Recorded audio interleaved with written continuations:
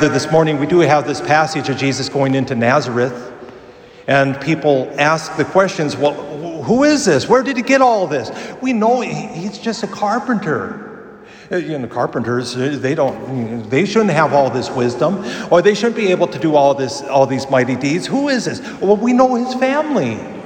When they named the four brothers, James, Joses, Simon, and Judas, these are not biological brothers, but we know in Aramaic there is no word for brother, or for cousin.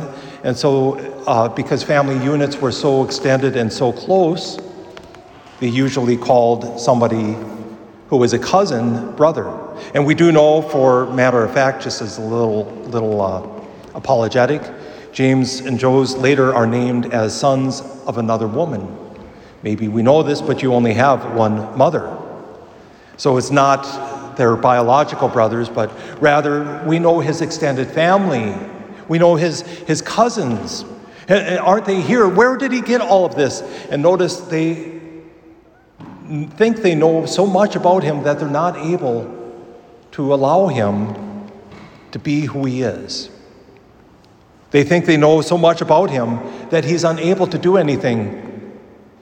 And notice, like last week, we had the woman who comes up and touches the hem of his clothing, saying, if I just touch, he doesn't even have to be aware when power goes out of him, but he does have to have the person's faith in order to do something. And here, he's unable to do much of anything because he does not see them. Perhaps, to use a medical term, perhaps what's happening is they're inoculated just enough against the Lord to be able to not receive him as he truly is. They're inoculated just enough that they cannot allow him to be Lord of their lives. And of course, we know after the fact, after the death and resurrection of Jesus, the apostles go out, they proclaim the gospel, and eventually Nazareth does become faithful. But it took that. It took some time, and it took them to be able to suspend what they believed about Jesus, to not hold on so tightly, so dearly to what they thought, but rather to receive him as he was. Perhaps, more than perhaps, but I propose it, in the Gospel of St. Mark especially, we have Jesus telling those that he's healed, don't tell anyone. And perhaps this is precisely the reason that he wants people to experience him for himself, who he really is in himself, not just because he heard about Jesus, but rather to hear it, to experience Jesus as he is, not just secondhand. And of course, that obligation disappears with the death and resurrection of Jesus, even though it's another gospel, the Gospel of Matthew. He tells us at the end, go forth, preach the gospel, baptize in the name of the Father and the Son and the Holy Spirit, and lo, I am with you until the end of time. Then that messianic secret goes away. But for now, Jesus wants us to experience him as he is. I found myself reflecting about this passage this last week. I'm sure I'm not alone, but we all have loved ones that have left the practice of the faith, some who are perhaps lukewarm, and we perhaps have done whatever it is that we think we have to do in order to proclaim the gospel, and it just doesn't seem to help. It seems to fall on deaf ears. Maybe what's going on is they've been inoculated just enough to not receive.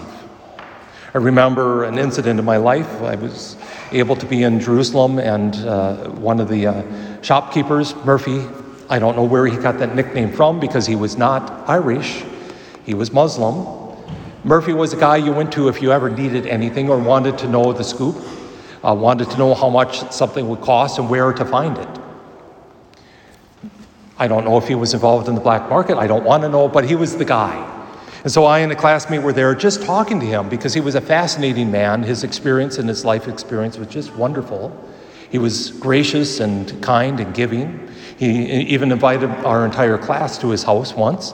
That was an eye-opening experience for various other reasons. But as we were talking to him, we were there maybe 15, 20, 30 minutes, just having a nice casual conversation, and a woman came in. She started immediately Do you believe in Jesus Christ? Have you accepted him as your personal Lord and Savior? And she went on about 5 minutes.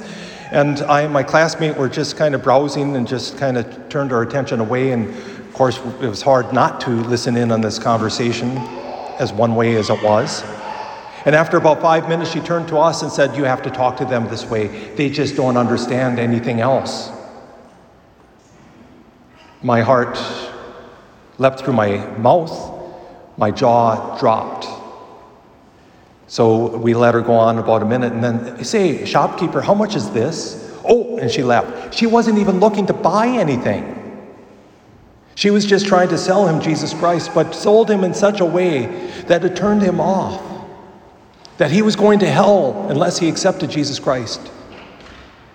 After she had left and she was out of earshot, he said, "If everyone came into my shop like the two of you, I'd become Christian in a minute. But unfortunately for every one I get of you, I get 10 of those." He was not rejecting Jesus as he is. He was rejecting Jesus as he had been proclaimed to him time and again. And just by a matter of percentage, we couldn't fault him. I started praying for him. He died about 2 years later, and I pray that God had mercy on him because, like I said, he did not reject Jesus as Jesus was. He rejected Jesus because he had been inoculated against who Jesus Christ truly is. He had been told time and again, Jesus is just, of course, but Jesus condemns. If he had been told a little bit more, Jesus is God of mercy. Jesus is a just judge who loves us, I believe he would have become Christian in a minute. So it is for those of us with loved ones. Perhaps we're not as harsh as that woman was at that day. Perhaps, though, with our loved ones, we just don't show the mercy of Christ. And maybe we have to find a solution. And I think we do have a solution in today's second reading. St. Paul says he was given a thorn in the flesh, and now theologians talk about what this is, whether it was a moral fault or a physical ailment or a spiritual disease of some kind. Whatever it was, it's ultimately irrelevant because St. Paul left it irrelevant to us. He just says he was given a thorn in the flesh and he begged God to take it away from him. And what did God do? 3 times told him, "My grace is sufficient." His grace is sufficient. So often we forget that. God's grace is sufficient. And so when we are dealing with someone who has been inoculated against Jesus as he really is, to rely even more on the grace of God. So often we rely on our own selves. If I just come up with the right words, if I just come up with the right phrase to bring this person, then we almost make the gospel a baseball bat instead of an instrument of grace and mercy and love.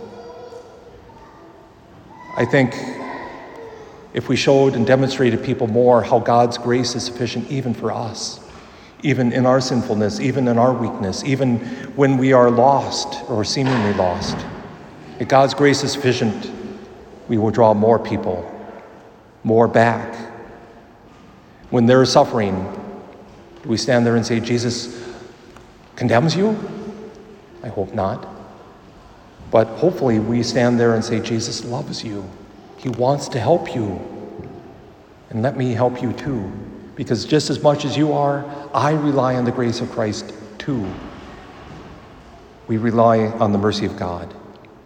This day, perhaps, let us not be so inoculated against Jesus that we cannot receive him, but rather let us receive the antidote of his grace, his mercy, his love, and then proclaim that grace, mercy, and love to all those who need it.